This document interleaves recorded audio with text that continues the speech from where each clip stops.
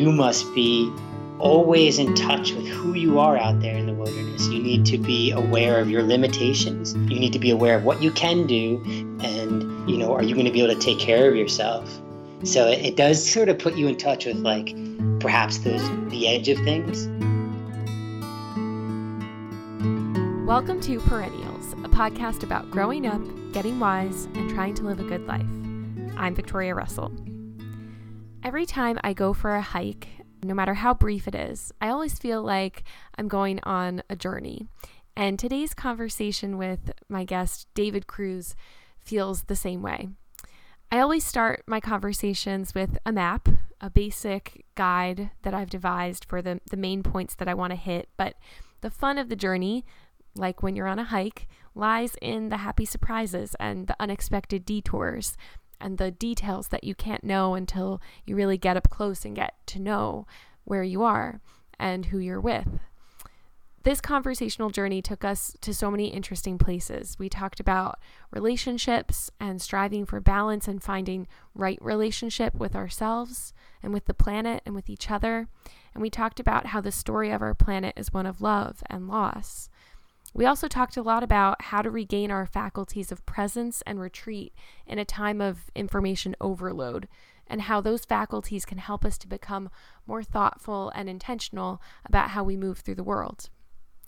David Cruz is author of Wander Thrush, Lyric Essays of the Adirondacks, and High Peaks, a poetry collection that catalogs his hiking of the Adirondack 46ers in upstate New York. He holds an MFA from Drew University and serves as poetry editor for the Platform Review and the Platform Chapbook series, both with Arts by the People. David is quite an expert on the Adirondacks because he spent 2 years hiking all 46 high peaks of the region. Wander Thrush provides really beautiful, thoughtful commentary on the history, the ecology, and the heartbeat behind this special bit of wilderness.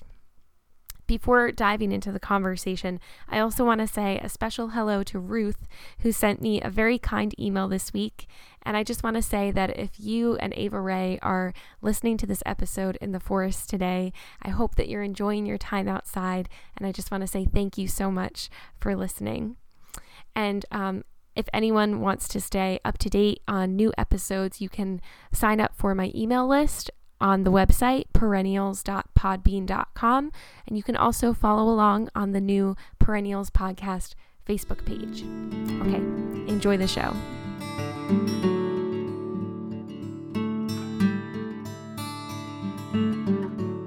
David, welcome to the podcast. Oh, hey, Victoria. How you doing? Good. I have been sitting with your beautiful book, Wander Thrush, Lyric Essays of the Adirondacks. I have to say, in reading it, I just felt so transported. I actually have never been to the Adirondacks, but I've heard so much about how beautiful it is there, and I just felt this like, oh my gosh, I have to get back into the woods as I was reading it. That's awesome. Obviously, you're a writer and a poet, and you have this attention to the landscape and also to the words that you're using to describe it. And you talk about names and the roots of certain words throughout the essays in the book. And you name, the different mountains, and you name the animals and the flora and fauna. And you also talk a lot in the essays about the paradoxical relationship between humans and wilderness or the natural world. And it's like naming kind of embodies that paradox, because the name for something is a construction, right? Like it's not inherently meaningful. And there's like all of the social implications of who gets to name what and whom these things are named after. But the act of naming requires so much attention, and the act of learning the names requires attention, and having the recognition and the familiarity to see something and know its name is a product of presence and like a commitment. So I'm curious to hear your thoughts on the importance of knowing the names of the different living creatures that you're interacting with. I think it all began because of my map. So I have a map of the High Peaks Wilderness, which, is waterproof. It's that classic National Geographic map. And you really can't go hiking in those mountains without without that. But what I would find is that in between the excitement of hiking one time and wanting to go back up and visit the region, I would just be studying this map for hours and like planning new routes and, where I'd climb. I'd be looking at all the names. And so I became sort of obsessed with, just what is the culture and what is the region through just simply what things are named. So there's like a real rich history of that. With that said, I think it comes with some complexity too. A lot of the names we have are, from white European settlers, right? And so I try to address that a little bit in Wander Thrush. What's interesting is that a book that I found while I was hiking the 46ers was Russ Carson's book, and that actually became the first essay in Wander Thrush. And so he becomes obsessed too. In 1927, he writes this book when the 46ers had just become like a thing. These two young Marshall brothers hiked all of them in between the years of 1918 and 1925. And so Russ Carson became obsessed with the mountains, and I'm guessing he wasn't like so much a kind of backcountry hiker. So his way of engaging this kind of rich natural history was to actually study, the mountains and where they got their names from. And so I became obsessed with the history of it all. And it does come down to the namings of things. There's definitely like a serious connection. I talk a lot about like, the names of birds and the names of the mountains and how each bird has a name. So it has a rich history with it, Yeah, I think a name points to a story. No doubt. Yeah. There's all these different characters who are involved as soon as something is named. I like how in one of the essays you talk about one of the peaks being renamed Grace Peak. So Grace, she was actually the 9th person and the first woman to hike all the 46ers. So we're talking like, I don't know. I don't. It's funny. I don't know the exact date of when she finished, but I want to say it's maybe in the early 40s or something like that. But whatever the case may be, she went on for the next like 40 or 50 years to serve as historian of the 46er organization. And this woman, she was so incredible because she would keep in touch with anybody who wrote the 46er organization, 8, 9-year-old kids, other senior citizens, people, in the middle of their lives, and they would talk about their adventures in the mountains, and some would talk about how they weren't sure if they were going to finish, and others would just want to ask questions. And this woman wrote each person back, with her typewriter at her, dining room table. Yeah, she was really quite an amazing person. So in 2014, literally the month before I finished hiking the 46ers, they changed the mountain name to Grace Peak. And I actually saw a really awesome exhibit at the Elizabethtown, the museum in Elizabethtown, which is up in the high peaks, and they had a special, special exhibit for Grace Hudawalski. They had her hiking boots and her backpack, and stuff like that. Yeah, so it was really great to learn about her, And then there you go. There's another name, right? There's Grace Peak. Yeah. And so that mountain comes with a rich history of who she was and all the lives she touched.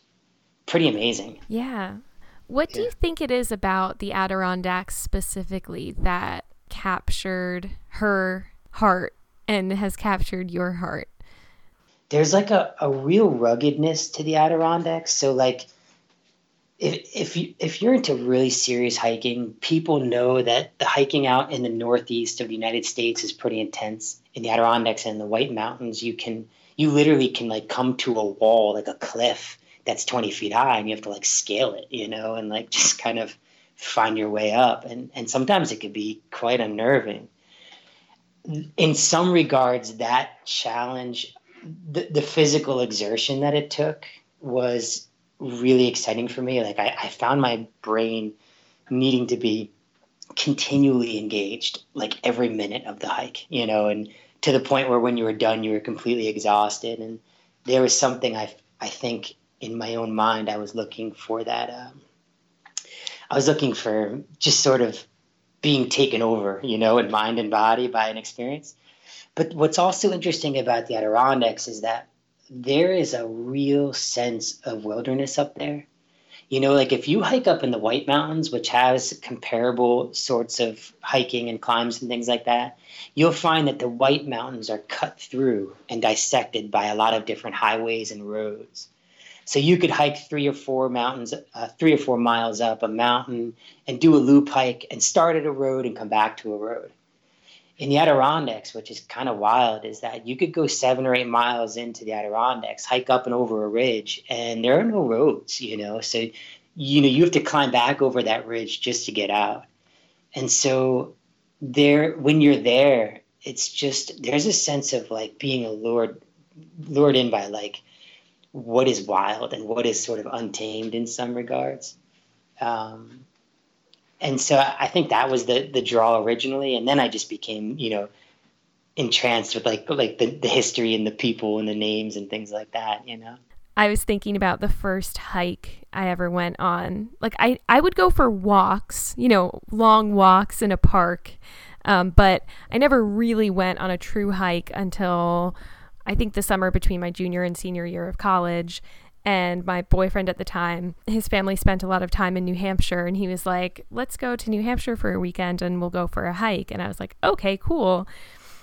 I was completely unprepared. And he was like, we're going to hike Mount Jefferson. And I was like, okay, sounds fun. Literally, my first ever hike, I was wearing a pair of Keds.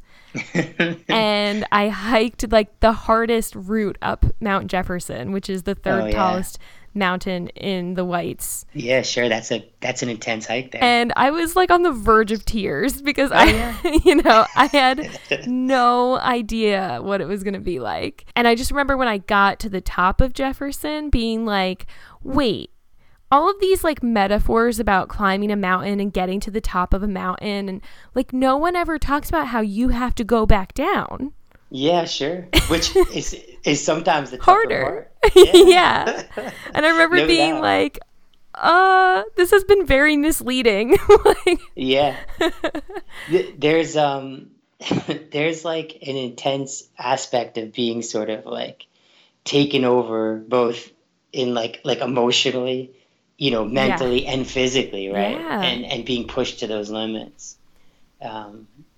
Yeah, it's sometimes hard to know what you're getting into. And now, I mean, like, I love going back to the Whites, and like I have this love-hate relationship with like my anxiety and hiking, because kind of like what you were just saying about being like in the wilderness, like I crave that, and I crave like being, like you said, kind of totally taken over when something's really an exertion. But my mind will go to like, wait, we're in the middle of nowhere. What if like one of us gets stung by a bee and we go into anaphylactic shock? Like, like I just go to worst case scenario. When you're in really remote wilderness, do you find like total peace in that situation? Do you ever go like, what if something really bad happens? Like, oh yeah, no, I think about what could go wrong all the time. Oh, okay. In fact, like I think it's only like the 7th or so poem in High Peaks. It's actually called Trail Confessions. And it's funny because I literally talk about this very thing you're bringing up. Like, there are actually a lot of things that I worry about, you know, like falling off a cliff, Yeah, there's no doubt. Honestly, you bring up something that's really interesting. This idea that nature is peaceful, right? This is very much like a sort of modern construct, right? Nature can be peaceful because we have the comfort of our homes, right? And our beds to go back home to. Right. But, when you go back to, the Romantic period here in America and pre, right? Nature was seen more as like, kind of a kind of dangerous wilderness, right? You had all sorts of incredible wild animals, right? Wolves and bears. So, it wasn't a place the consciousness at the time was not to think, oh, let me go out and, find some peace in like a nice climb up a mountain. You wouldn't do that. You wouldn't waste your energy climbing a mountain because you'd have a farm field that you had to kind of take care of, So I think it's actually what you're talking about, this sort of survival mechanism that kicks in. I would argue that that's very much natural. That is because I feel it too, and I honestly feel like people who are smart about going out into the wilderness or going on, some of these extreme hikes, a lot of those people take it seriously. Like I hike with a little emergency kit. In there I have waterproof matches, I have a compass, I have a pocket knife, I have a headlamp. If it's the wintertime, I'm taking an emergency bivy, candles and all sorts of things. Like, you have to prepare for this idea that the wilderness is really not a place where like you were meant to really be. And so, but with that said, it does have sort of these transformative possibilities to it, as you mentioned before. You can kind of reconnect with the land. You could have a respect for what the wilderness is, which is a place that could kill you. With our modern comforts, with our air conditioning and our electricity, we sort of have lost that connection to the land. Yeah. I think being out in the wilderness can sort of bring that connection back a little bit.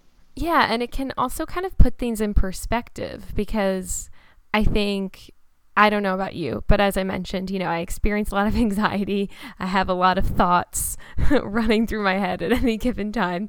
And there's something about kind of like getting into your body and also seeing kind of what you're able to do and the journeys that you can go on, and the way that you just kind of keep figuring things out as you go, and making decisions as you need to, and figuring out when you might need to turn back, like knowing your limits. And there's something about then when you go back into the comfort of civilization, just having a new like gratitude for what you have at home, but also like maybe a sense of like some perspective and like strength, like, okay, like these everyday problems that could get me really stressed out, let's put it in perspective a little bit. I could be stuck in a snowstorm on the side of that mountain.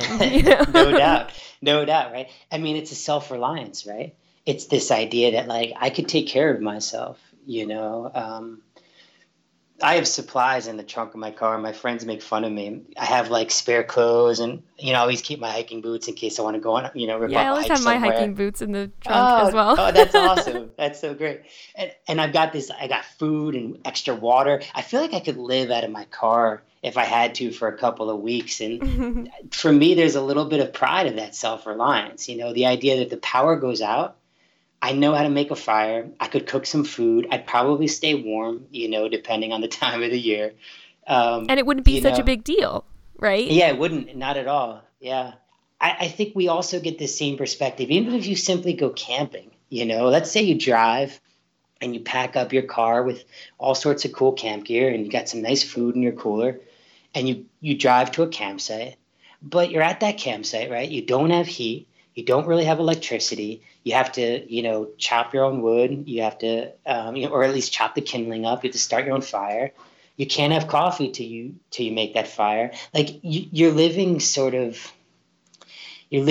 without the, simplicities of modern life. And even something like that for me brings me a great deal of perspective. You're sleeping on a mat in a tent. It is definitely not a super comfortable sleep, and you make it work because it's kind of a cool experience. It's great to take the top off the tent and have that netting and looking up at the stars, or hearing the owls, the screech owls in the middle of the night. You can't get that, or at least I can't get that here in Somerville. But with that said, you're also going to have a hard sleep. So when you do come home to your bed, you recognize you're more present with that bed and, those modern comforts. And that's what we should be doing, right? We should be appreciating those and keeping that in perspective, as you pointed out. Yeah. And I think like as a woman, I love when I go hiking or camping, like just like being like, okay, I have dirt under my fingernails, and I'm not wearing makeup and I don't care what my hair looks like. There's no pressure to look a certain way right now. Although I will say, and this touches into something else that's connected. When I went for a hike in New Hampshire on my birthday a couple weeks ago. Oh, cool. And got to the top of the mountain, and it was a really great hike. And I got to the top, and someone offered to take our picture. And of course I had my phone, so they take our picture. And then I looked at it and I was like, oh, I hate how I look right now. Yeah.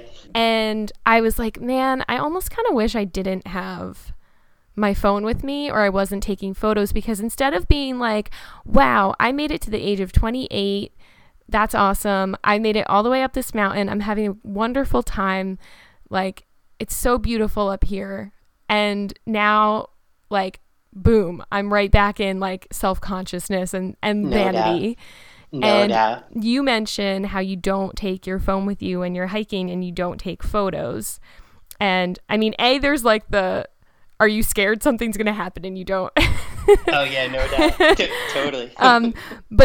But also, I mean, I read that and I was just like, I really think, like, more and more I notice, it's something you talk about in the book, like, if you don't share something, if you don't take a photo or you don't share about it on social media, it's like it didn't happen, or it's not a full experience.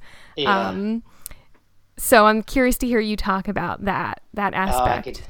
I could definitely talk a lot about that. By the way, even being, even identifying as a man, like a cis white man, I still feel that same pressure. I look horrendous at the top of a mountain. You know what I mean? Like, I sweat like you couldn't imagine. My hair is all matted and weird. Like, yeah, I feel that same pressure. But don't you hate those people at the top who look like they just stepped out of a car? Yeah, I don't know how that happens. How do they do that? I don't know. I don't have that. I don't either. No. But yeah, it could be. There's definitely pressure. And what's interesting, Victoria, is like as soon as the moment hits where you realize you have to share something, what's interesting is that you get taken out of the moment. Yep. And that's something that I've been trying to write a lot about. Basically this idea of what it means to be present, both in mind and body, what it means to be connected to the moment. And I guess for me, something I brought up in Wanderthrush is, for me, taking photographs often I know it would take me out of the moment. And it would probably do it for a couple of reasons, right? One is I'm not a photographer. So I know for me, I'm such a perfectionist. I'd be trying to get like that most perfect photograph, and I'd be like not even paying attention to the actual hike, but the other one would be, getting a text message from you don't really get service up in the high peaks, but let's just say, right, getting a text message from a friend, all of a sudden now you're texting instead of looking at the sphagnum moss, right? Or taking a picture thinking, oh, I'm going to share this. All those things sort of took me out of being in the moment. So I just kind of, I don't know. It's tough these days to stay in the present, I feel the pressure at times, and I think leaving my phone was just a way of like, I want these hikes to be about the moment more than anything else. And so leaving the phone just kind of made sense, I love this part in the essay about presence. You say, there are times when an emptiness takes over me.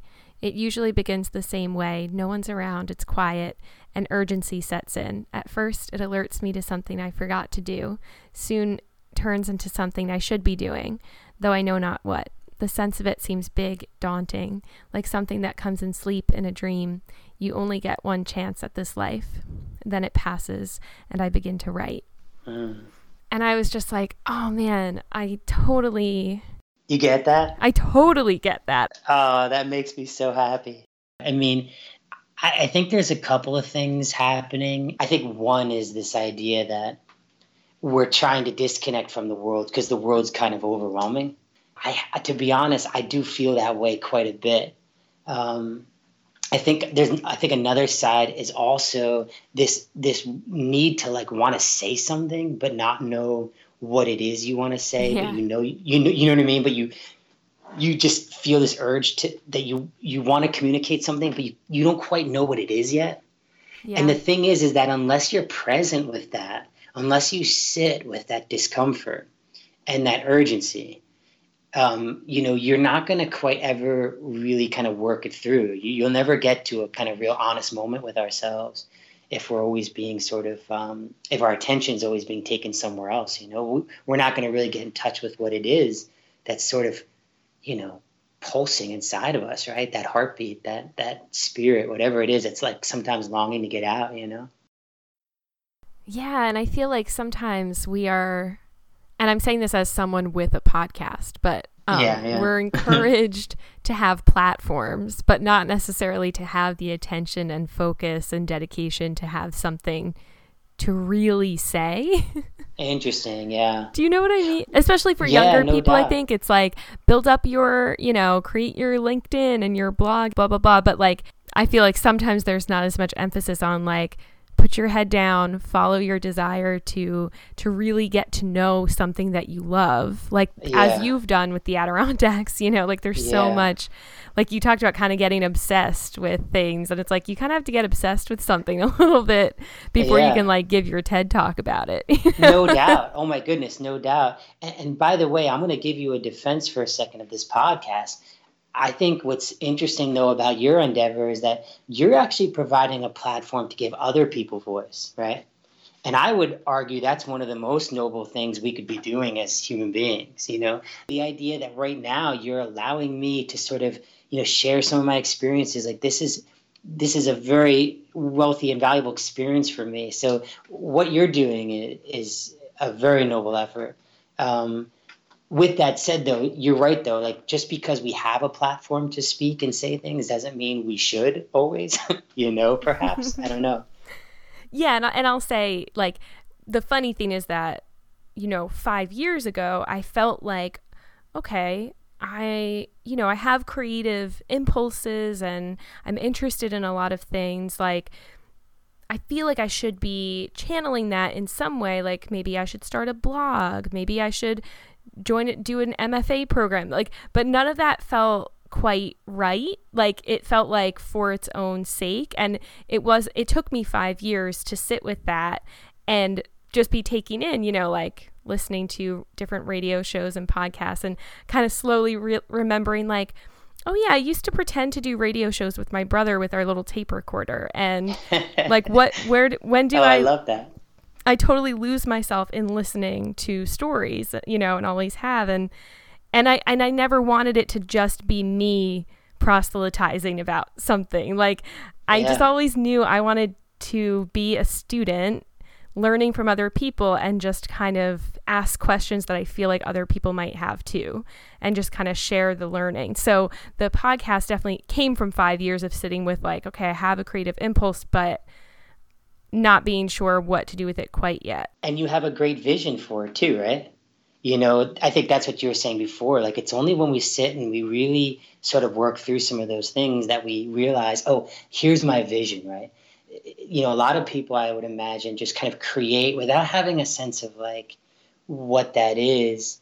What is that vision? And by the way, that's fine to create without knowing your sense of vision, but you might not share it all right away. And there's going to be like, it's never going to be fully formed or realized. Like at some point I just had to start the podcast and trust that I would learn along the way. And some of that would be public learning because that's just the nature. You just have to do it. No doubt. But I think everyone has an inner sense of, okay, am I doing this from a place of like, what's my intention? What's the place I'm doing it from? Is it just wanting to talk to kind of make noise, or is there really something that I'm trying to say? Yeah, I think you hit on it with that idea of intention, right? Like, what's that intention? If it's something that's good, if it's something that's meaningful and that, you can be honest about, and it connects both your life and you think will connect to others, then that intention's, gonna carry whatever project you're working on, carry that through, And would you do it if no one ever noticed? Because I would do this if no one ever noticed, Interesting. Yeah. To be honest, my writing life is more for like my own sanity than anything. Yeah. So yeah. I don't know what I'd be you remember that passage you read before about that urgency? Yeah. Like if I didn't write, I would just be sitting with that urgency all the time. And Yeah. at some point I'd probably lose my mind. Yeah, I totally get that. And that on that theme of presence that you were talking Yeah. about, which I did feel so much throughout the book, Oh, wow. That's cool. I almost never feel like I'm present in a given moment. I'm like, I'm not present enough, or after something, I'm like, oh, I wasn't present enough. And sometimes I'm like, is it possible? Like, is it possible to be fully present? Yeah. I'm curious to hear your thoughts on that. Do you ever feel like fully present in a moment?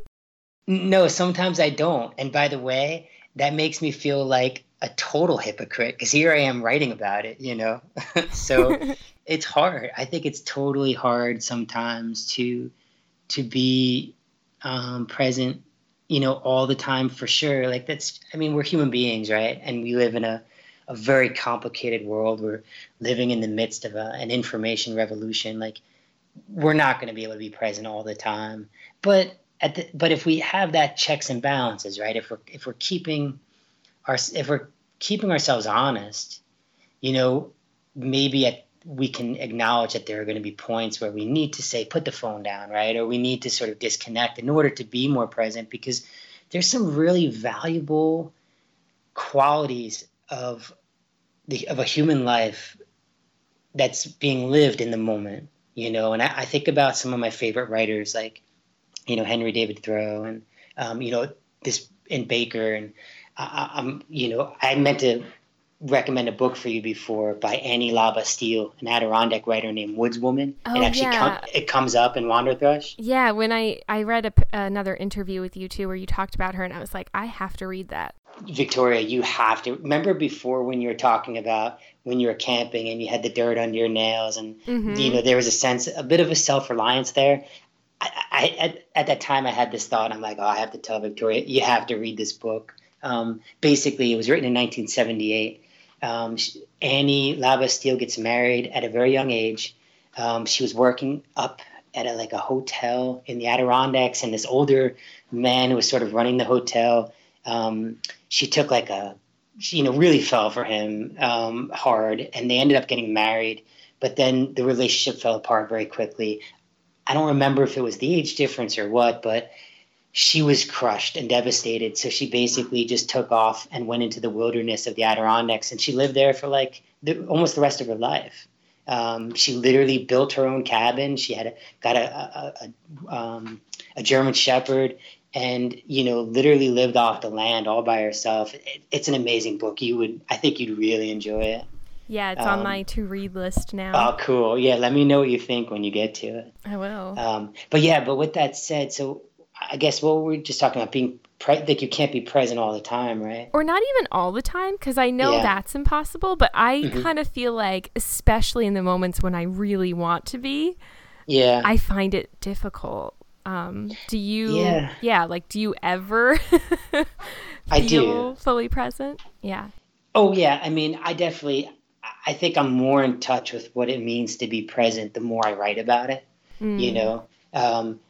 and so I do find that I have a lot of rewarding experiences where I'm being present. And I think for me, I think it's kind of threaded through my everyday life. And I think it's also partly because my social media for the longest time was non-existent.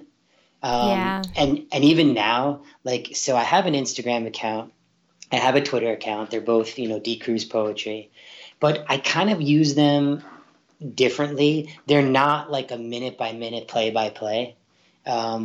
Even tweets I send out that are sometimes poetic, that feel like they're in the moment, they're actually 8 hours old, because I already had the moment, but then I'm posting it later on.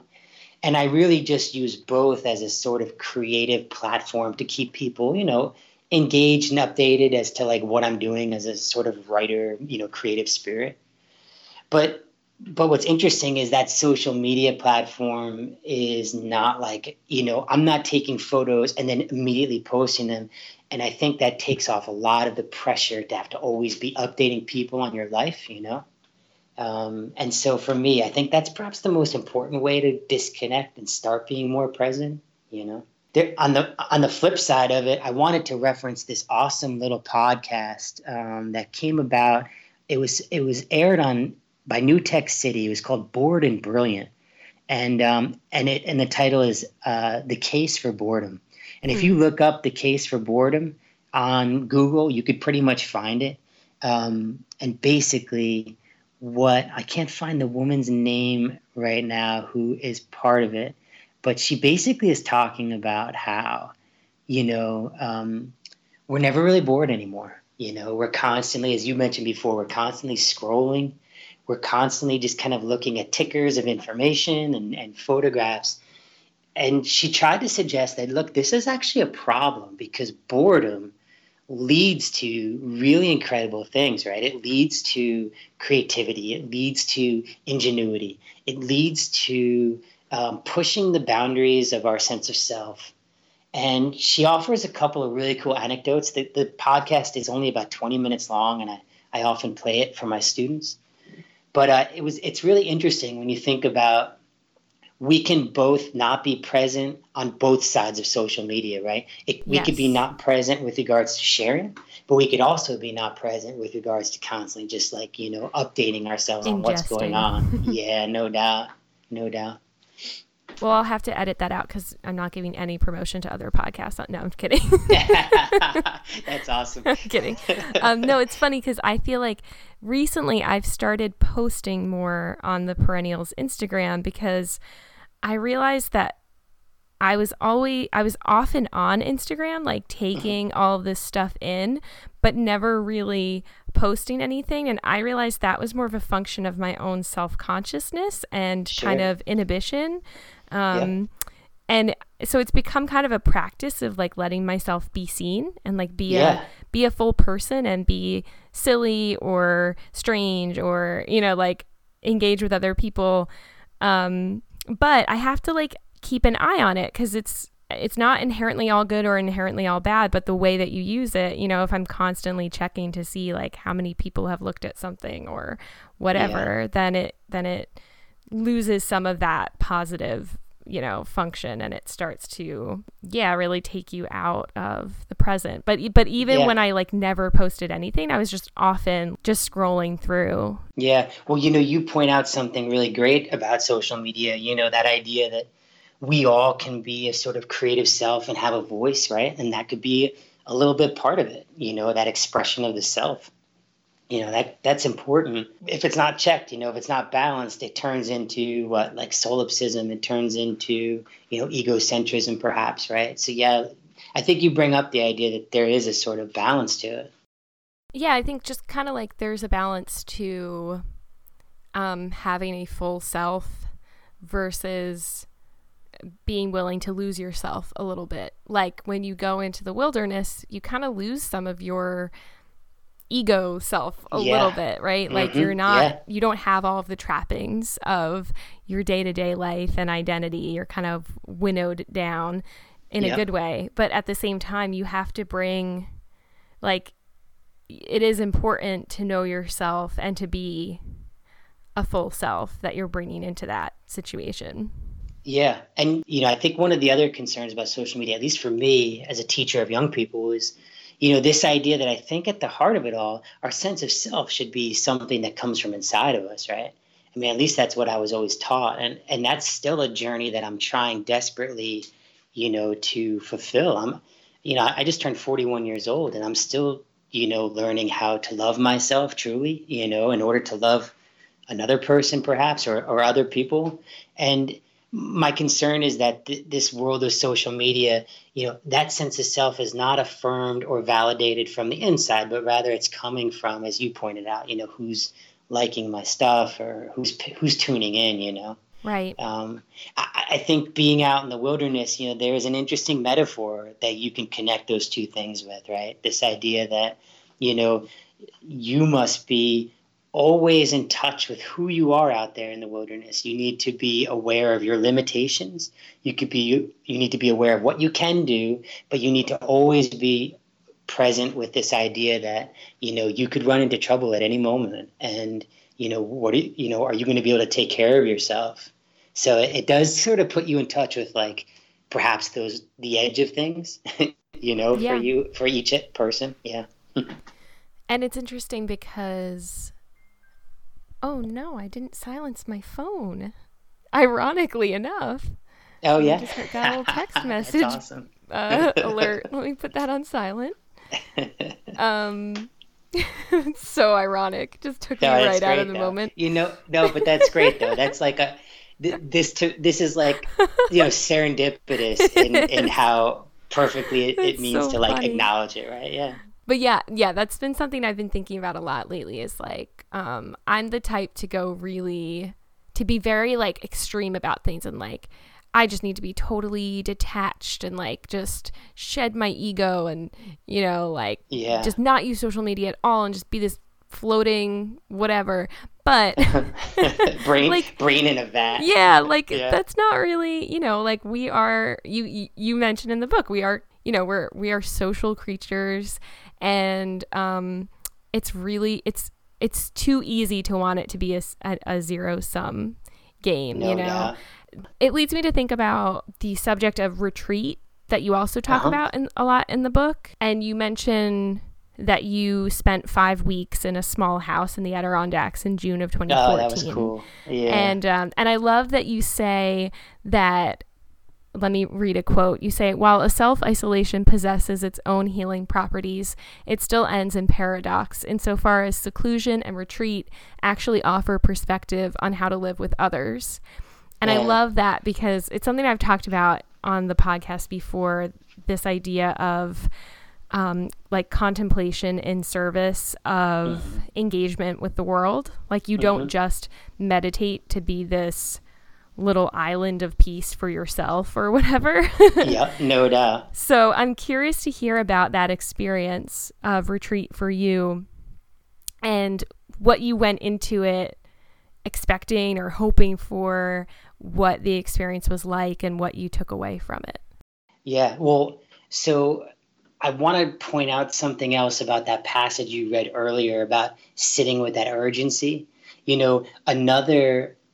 Another way to read that is there's an urgency to connect with other people, right? There's an Yeah. urgency to actually, have something to say and want someone to hear it. So I think there's, that points to something else you were just referring to. Like as human beings, we are social and we do want to connect with other people. So with that said, these ideas of retreat, I tried, you might pick up on this, but I tried to parallel the argument between we need to retreat from our environment in order to reevaluate the kind of relationship we have, because we are essentially, killing and poisoning the planet. So in one sense, we have to retreat from like, all right, let's think about how it is we're really supposed to interact with the environment around us, the natural world.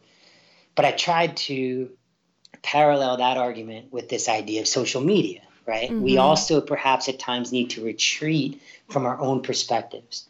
We don't always need to be sharing our perspective. And in fact, I would argue in today's day and age where we have so much information to process, that I would say that there are times where the more ideas that are coming out are only muddling the truth of things, right? In some ways.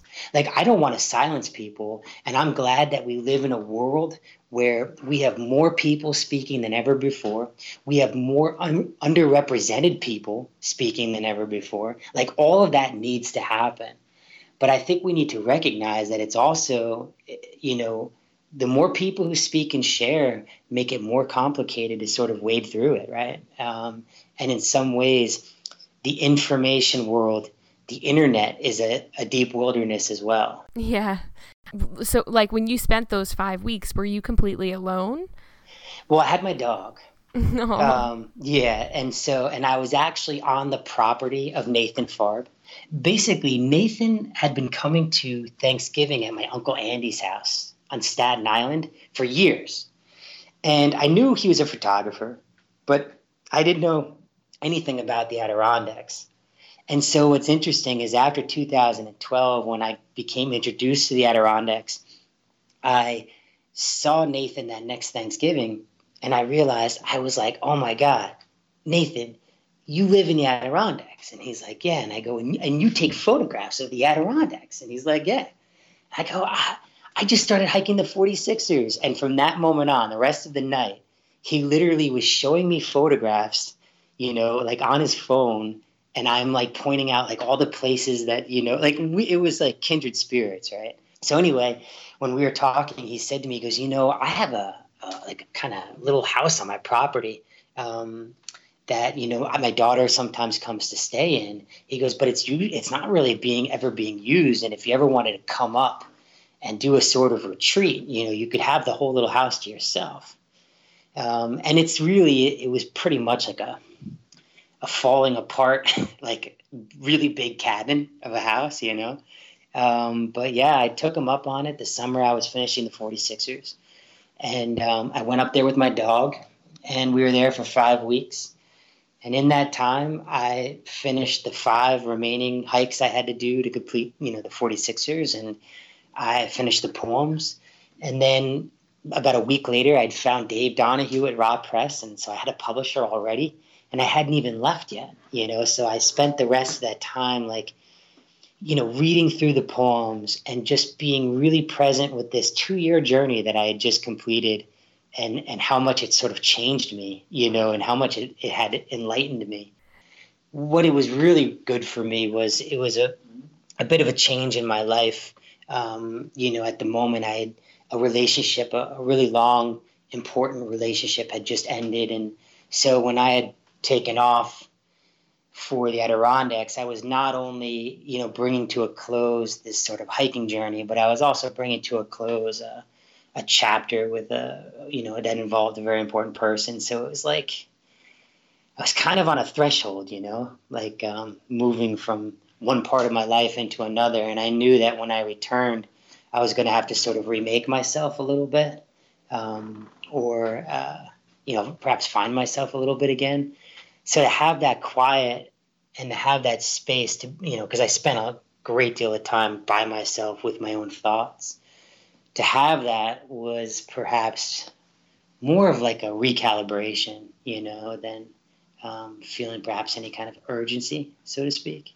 Yeah, it's interesting because in the little bits of poetry that are in the essays, there's a you in the poems, and you mention just a couple of times, especially in that last essay, like love, like wanting to learn about love.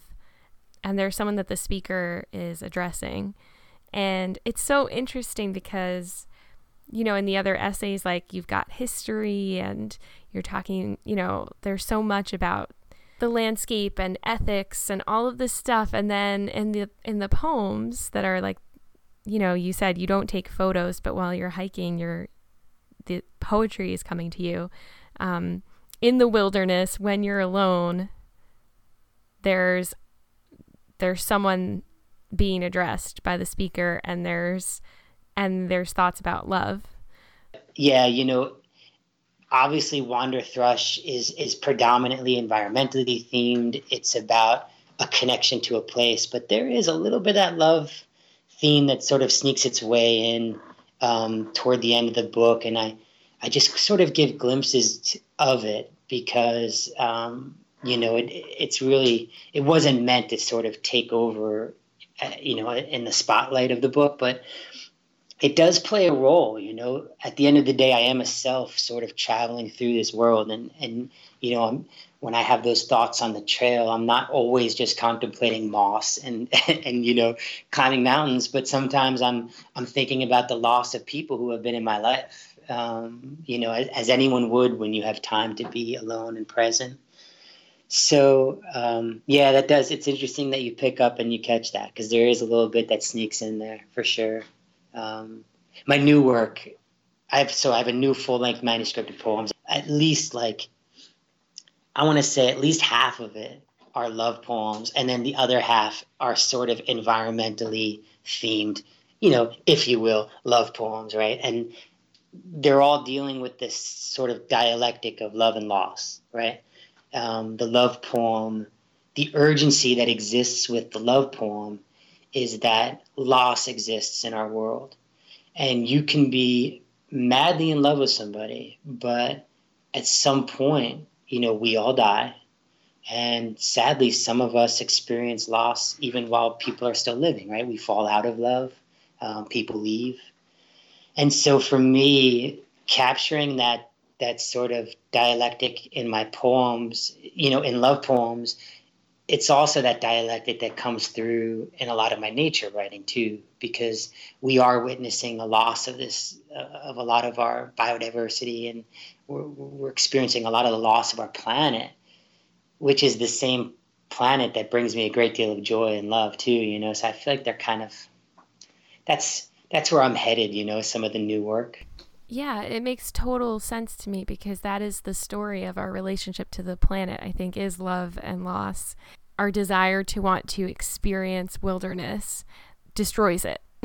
Yeah. And sometimes totally. Like in love, when there isn't freedom in love, it can be using up someone's resources, or trampling on someone's self.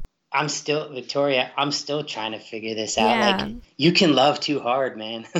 I had someone tell me that, like, it's true. You can love so hard that you lose sense of yourself, or you could love so hard that you cause another person to lose a sense of him to herself. Yeah.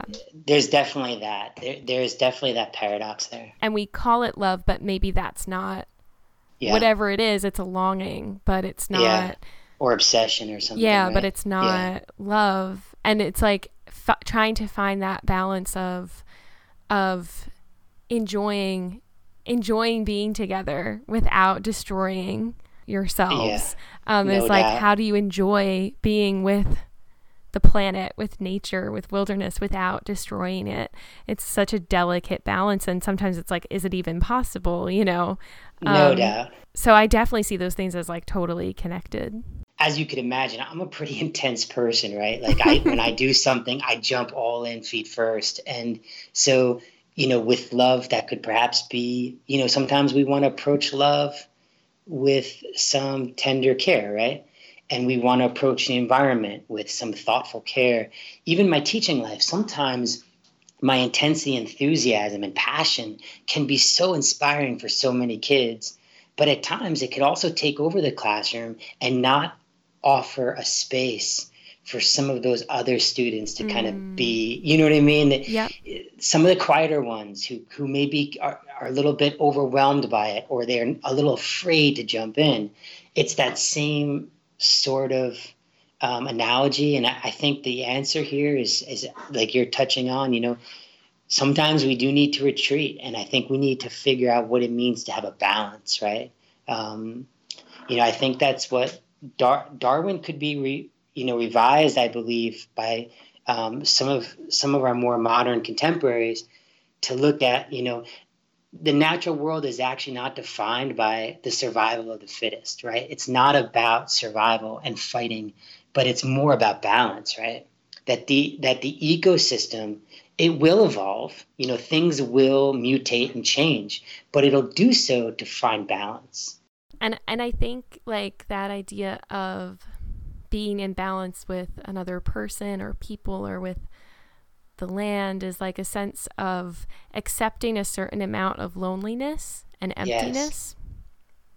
That you're never going to be entirely filled up, or you can't just attach to one other person and expect to feel totally happy all the time, or to never feel alone again, because you could be lying next to somebody and feel extremely lonely, or you could be totally alone in a cabin and feel completely content, right? Yeah.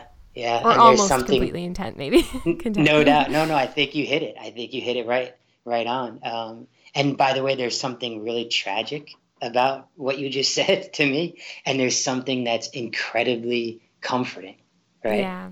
And those things are sort of existing together, right? So wow. Yeah, it's like whenever I write poems about that are kind of have natural theme, like animals or nature, for me it's often an exploration of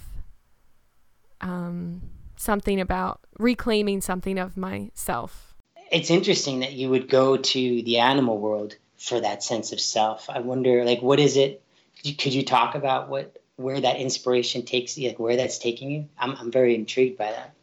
I think I kind of mentioned before, like being a woman, growing up as a very kind of like good little girl, very like, Victoria, you're so nice, you're so sweet, you're such a good little girl.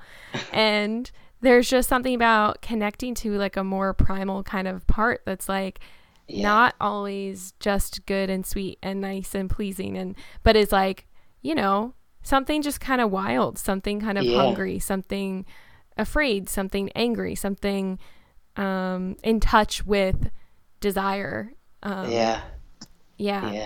Are you gonna hike like the Appalachian Trail one day? Victoria, I'm sensing something in you. I don't know. You might pick up, put a pack in the car, take off for the airport, and be gone for 6 months, going on this pilgrimage. I don't, it would be a huge step for me. Like, I've only really done like one legit solo hike. Okay, and that was only Mount Tammany. Which is a pretty short, that's a short hike. Intense though, but short. So like, because again, my anxious brain, I also think the whole, and this is a whole topic for like a whole other episode. But like women in the wilderness, I feel like there's an element of the worst predator being like a man. Yeah, no doubt. No doubt. And that also comes up in my nature poems a lot, like the predator prey and like the female body and the way that the female body relates to the planet and the way that we treat the planet and the way that we treat female bodies is very similar. Yeah, no doubt. So I feel that connection to the earth in that way as well. If you look at, our relationship to the planet, like, number one is we're consuming and destroying it because we're literally taking over the planet, right? What are we, like over 7 billion people now, and we're literally using up, our natural resources exponentially, right? But something else that you bring up as well is that a lot of people can't quite separate that nature's not a forgiving place, right? The environment or the natural world, right? That whole predator prey. Just last night I was taking a walk down the canal path, and this beaver came out of the canal, and he wanted to go across the path and then down to the Raritan River, and his front foot paw was like all messed up, and he was really going slowly across the path, and I'm watching him, and I could think that there's a lot of people who would immediately feel sort of this like tragic story, being put around this animal, when in actuality this sort of thing happens all the time. There are animals that are getting killed, there are animals that are, nature's not a forgiving place. And I'm not a woman, but I'm also, I'm not a very big man. I'm only 5'9", and I'm not an aggressive, violent person. So I don't want for a second to claim, in any kind of way that I would know what it's like to be a woman. There are times too, though, where I feel very scared that I'm around very violent men, because I just don't understand violence. I don't understand how people can hurt another human being physically, emotionally. I don't understand it, but it happens, so. And it's how we treat the planet too. Like I kind of think of it as, there's a beautiful view, and it's like, okay, I got to cut down all these trees and develop something here to take in this view rather than just let it be, It's kind of how we treat beauty. It's so in a lot true. of ways, and just like using for ourselves without considering how it harms the other, and then how, because we are connected, it ultimately harms us too. It's a tragedy of the commons. And that's so you say our present day moral conundrum is, how does one live when to use is to contaminate, to speak is to strengthen the individual echo chamber. To care is to further understand the tragic nature of a dying world. And you say our only recourse is to return to that world. Yeah. I was wondering if you could expand on that a little bit. Yeah, I could. I love that. I know that's actually one of my favorite parts too. I'm glad that you picked up on that part. I think what it means is to return being very present, to return with a sort of presence of mind and body and what it is that each of us are doing in our moment, in our place and time.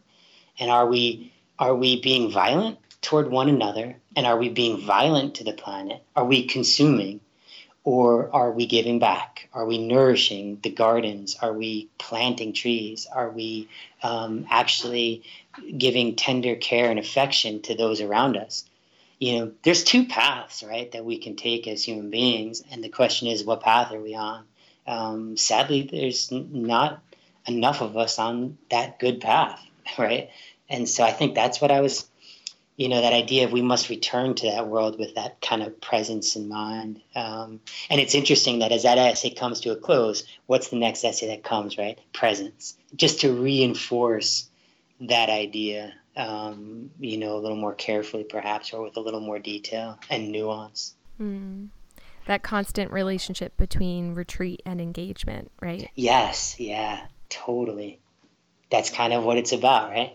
It's ironic, but like the middle essay is about retreat, but then the very last essay, the presence and birding one, is all about engagement, and it's the same thing with social media, right? We're not, I wouldn't be here suggesting it's wrong to engage people on social media, but certainly it would not be a bad thing to step back for a week and reevaluate, hey, what am I doing with my life? Is this what I want to, you know what I mean? Like that's a good conversation to be having on that, in the interior world of the mind.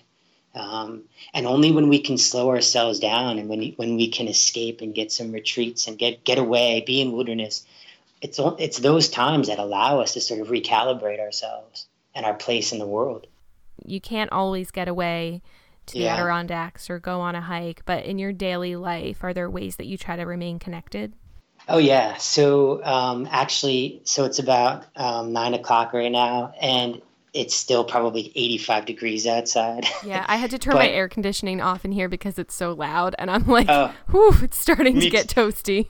Me too. I'm in the bedroom where it's quiet, and it's also really hot, no doubt. But what I plan to do when we get off is to go walk the canal path in the dark.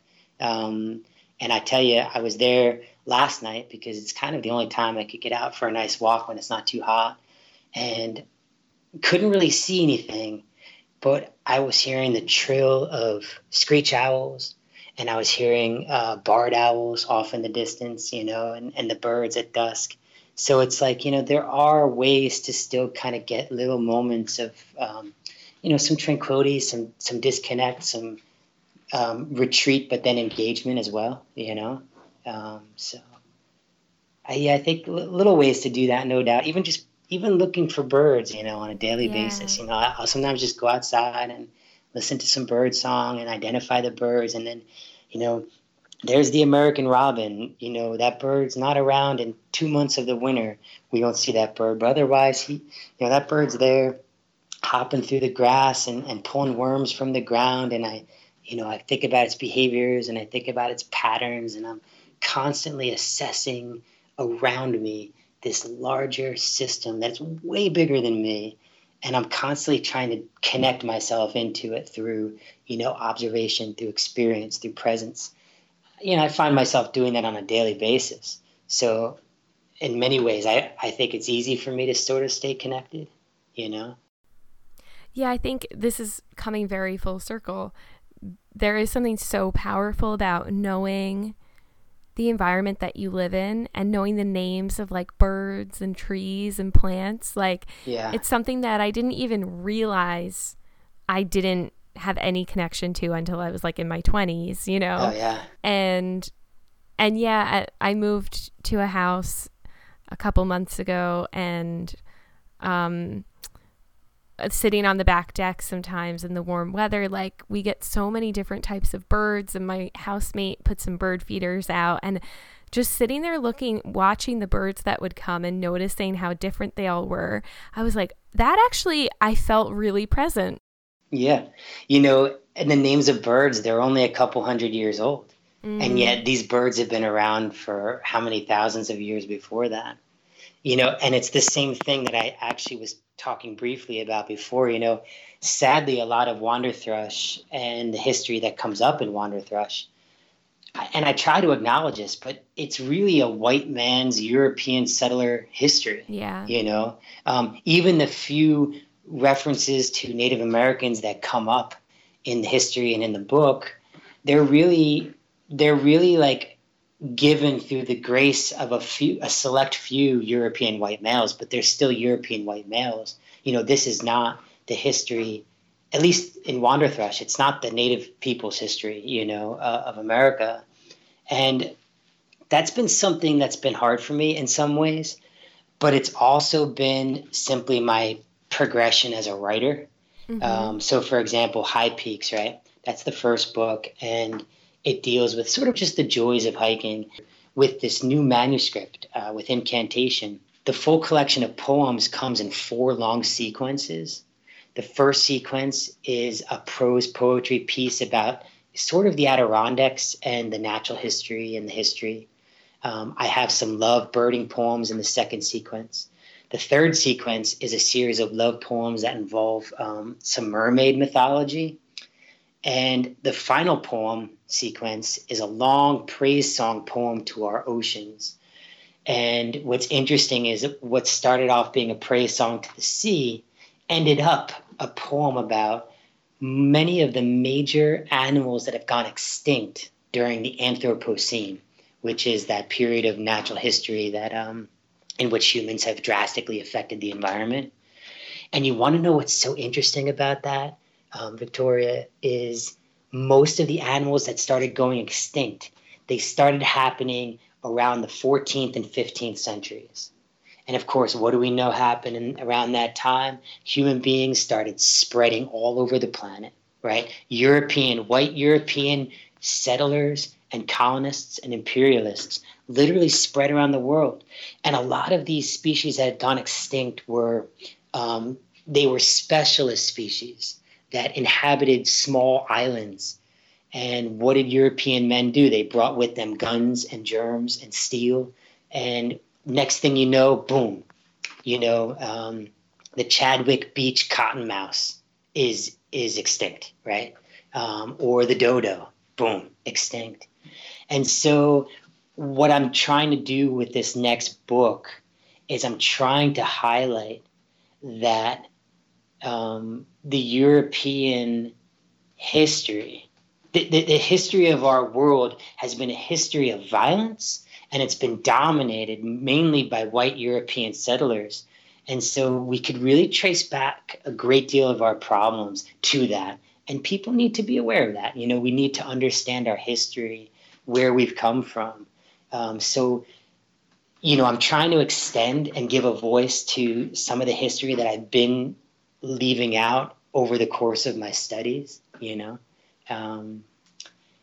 love that. And I don't know if it's right or wrong. It's just kind of where it's just kind of like what books I've discovered, and what's around me. And, I'm a white kid from suburban New Jersey, and, my education and my upbringing is going to expose me to certain things, but I'm continually reaching outward and beyond.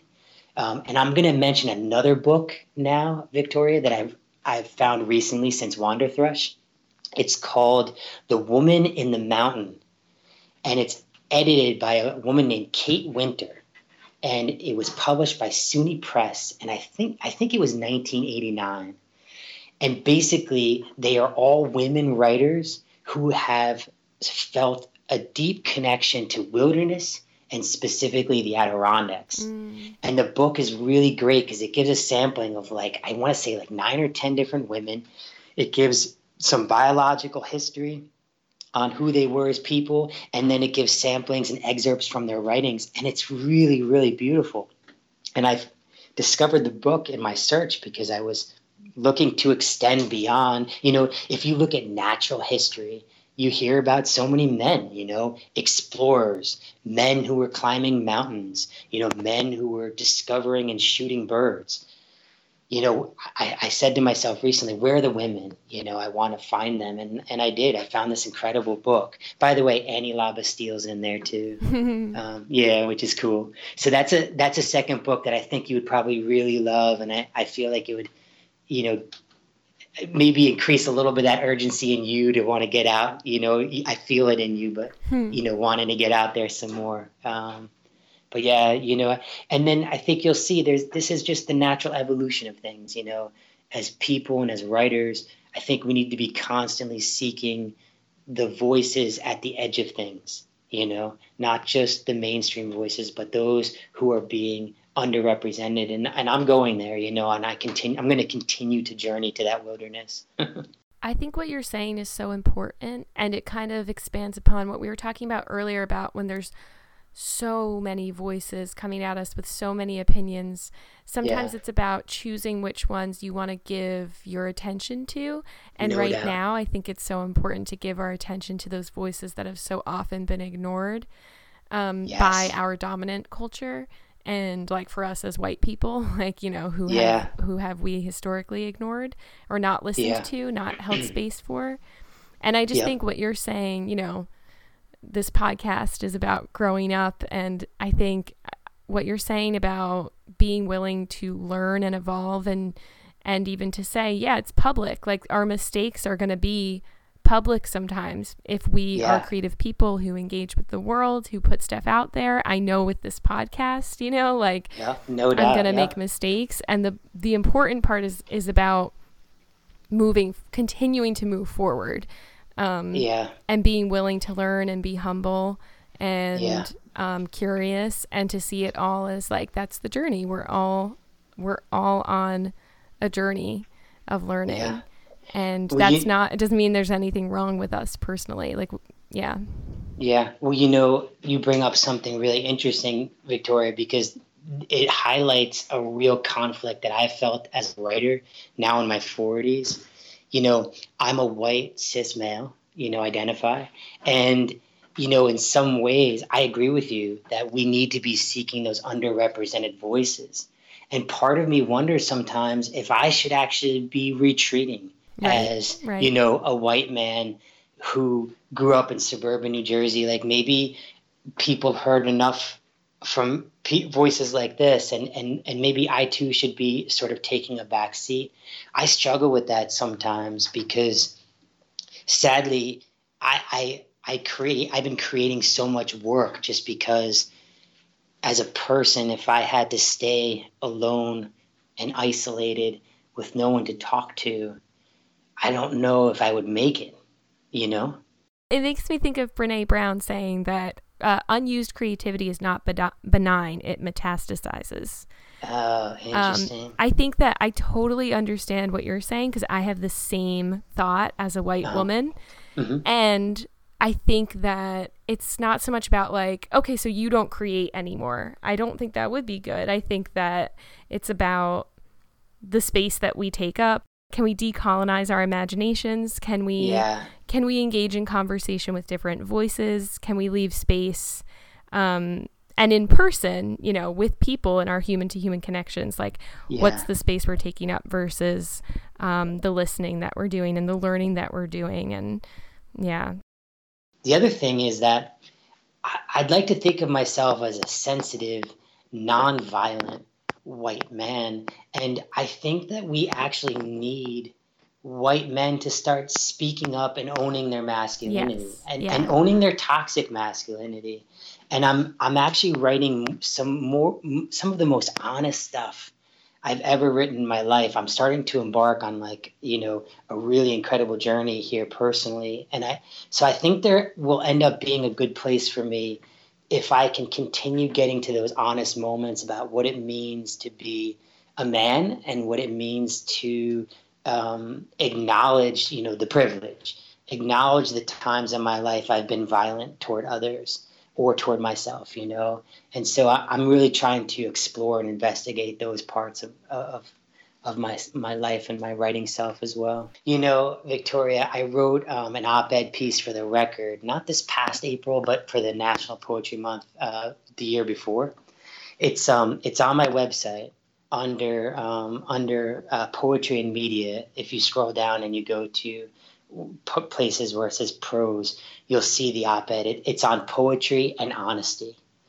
And check it out. Let me know what you think. But basically what I wrote about was there was a time in MFA when my mentor, Ross Gay, wanted me to write about a time when I was shitty. He said, write about a time when you were shitty to a woman.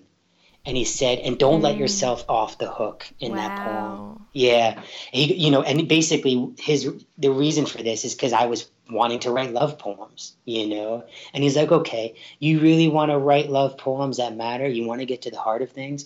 Write a poem when you were shitty to a woman. And ironically, I wrote this poem and I talk all about this experience in that op-ed that I just mentioned to you. But I basically, I kind of wrote this poem, but Ross didn't really care for it. I was kind of hiding behind metaphor. I wasn't being totally honest. And it took me about 10 years to realize why he didn't care for the poem, because I was kind of hiding in the poem. I was hiding behind the metaphor making. I wasn't really getting to the heart of things. And, interestingly enough, I then talk about a poem I did write about 10 years later. I wrote it a couple years ago about something I did in college to a girl I knew, a girl I considered a friend at the time. And I know that I was part of a joke that really hurt her.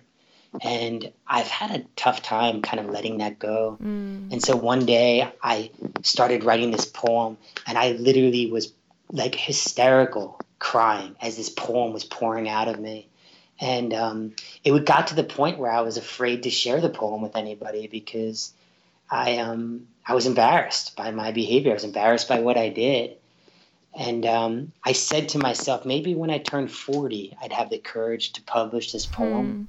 And I mentioned that as well. And I give just a kind of glimpse of the poem in that op-ed piece. So it was a bit of a teaser, it was a bit of trying to let myself out there and put myself out there in an honest way, but being still very scared to do so.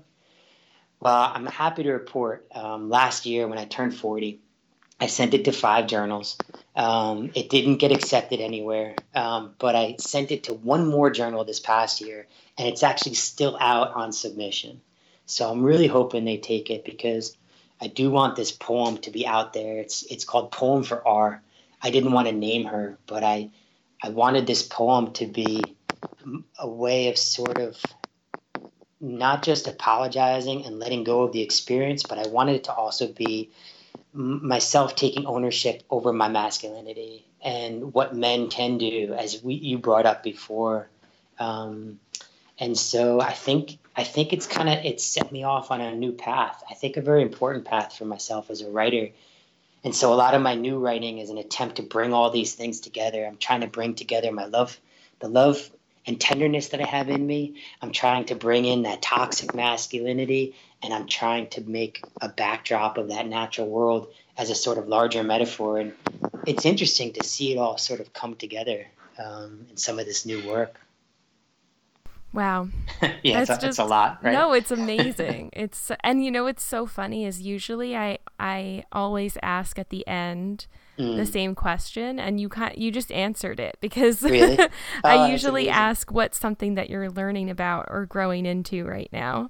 And wow. I feel like we got there. Yeah. There's another question that's been in my mind a lot lately, so I'm curious how it lands for you, which is what's something that is making you feel alive recently? What's making me feel alive? Wow. So I've been doing a lot of work with the Northeast Wilderness Trust, and I ran a promotion this past spring. I was selling copies of Wander Thrush, and I was donating half the proceeds of each of my books, and I was collecting some miscellaneous donations from friends and family. And in about a month and a half, I was able to raise $1,356. And this was an attempt to donate to the Northeast Wilderness Trust in order to help them protect a piece of wilderness in the Adirondacks, which was a very important wildlife corridor between two, publicly protected lands. And so in May, they ended up purchasing the property. It's called the Eagle Mountain Wilderness Preserve. And I was invited to go up and meet this small team of people, the Northeast Wilderness Trust. They're based out of Montpelier, Vermont, and they're like a team of like 5 or 6 individuals, young kids really, who are out there, trying to like make a difference.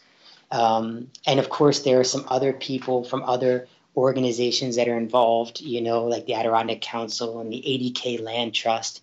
So there's all these people there, but they all had one sort of collective vision. These were people that cared about wilderness, and they cared about the planet, and they wanted to take care of it. And so what I'm noticing is, for the first time in my life, I'm noticing that I have a real serious purpose of what it is I want to write about. And that has been preservation, both of forests and ecosystems, as well as animal species and biodiversity. And I think people, get put into that for me as well, imaginatively, right? Taking care of individual voices. I just turned 41, and I think I'm on a path of what I really know what it is I want to be writing about and what I want to be doing with my life. And so I think I'm headed for some big changes. But what makes me feel alive is that I think I have a purpose to my life that feels good. So many of us graduate from college at 21, and we're distraught if we don't know what our purpose is yet. No doubt. Yeah, no doubt. And full disclosure, right? Let's be totally honest here. There are times I feel embarrassed with myself that I haven't arrived here, say, sooner. But at the same time, isn't that part of the evolution, that a human being makes, right? And that perhaps my experiences right now would not be as rich and full of life as they are had I not sort of, sputtered around and tried things and figured things out. I think that's all part of it. Well, we can look at some people who maybe are on that path at a younger age and feel, I don't know, maybe you could help me out. I don't know what that feeling is, but it's almost like, I wish I knew like they knew.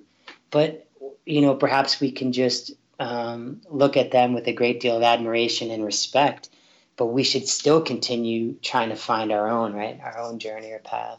And I think there are people who, maybe think that they know early on, and then in at the age of 41, everything gets overturned for them, it's different for everyone. And I don't think there's any shame in any of it. I just think we get one narrative of, okay, the dominant message is like, well, you should be getting on a track at the age of 21. And it's just silly, because I just think there are people who get on one track and then they hate it, so you're right. I just think it's helpful to hear you say what you've said about not necessarily knowing where you were going the whole time, but like you kept following your curiosity, and that's what led you. That's a theme that's come up in the podcast a lot, is following your desire and curiosity without necessarily knowing where it's going to lead.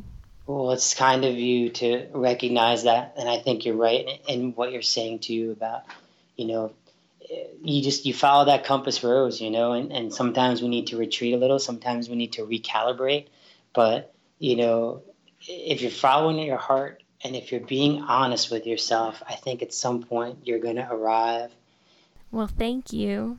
Yeah. Oh, Victoria, this has been great. I appreciate you, having me so much on this podcast. It's been such a great time. I appreciate all of your time so much, and I loved reading the book and spending time with your beautiful essays. And remind us where people can find you and your work online. Yeah, I have a website, davidcruzpoetry.com, and my last name's Crews.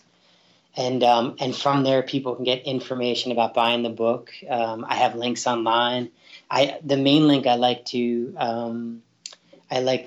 share is it allows people to buy through IndieBound at the Bookstore Plus, which is a local bookstore in Lake Placid, New York, and they've been really good to me. So the little button on my website says buy local and online, so you can still buy from a local bookstore even online. But yeah, so they could buy there, but also on my website, people can read, poems.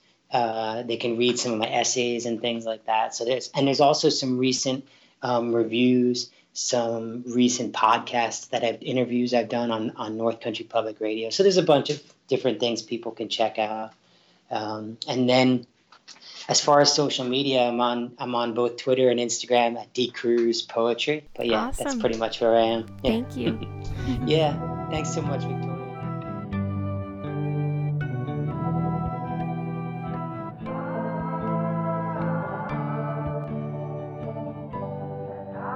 Thank you so much for listening to the Perennials podcast. I'm Victoria Russell. If you enjoyed the episode, please share it with a friend. Subscribe wherever you get your podcasts or leave a review on iTunes. It really helps other people to find the show. You can follow along on Instagram at Perennials Podcast, and feel free to send me an email at perennialspodcast@gmail.com. The song you're hearing now is I Orbit a Moon by Paul Finn.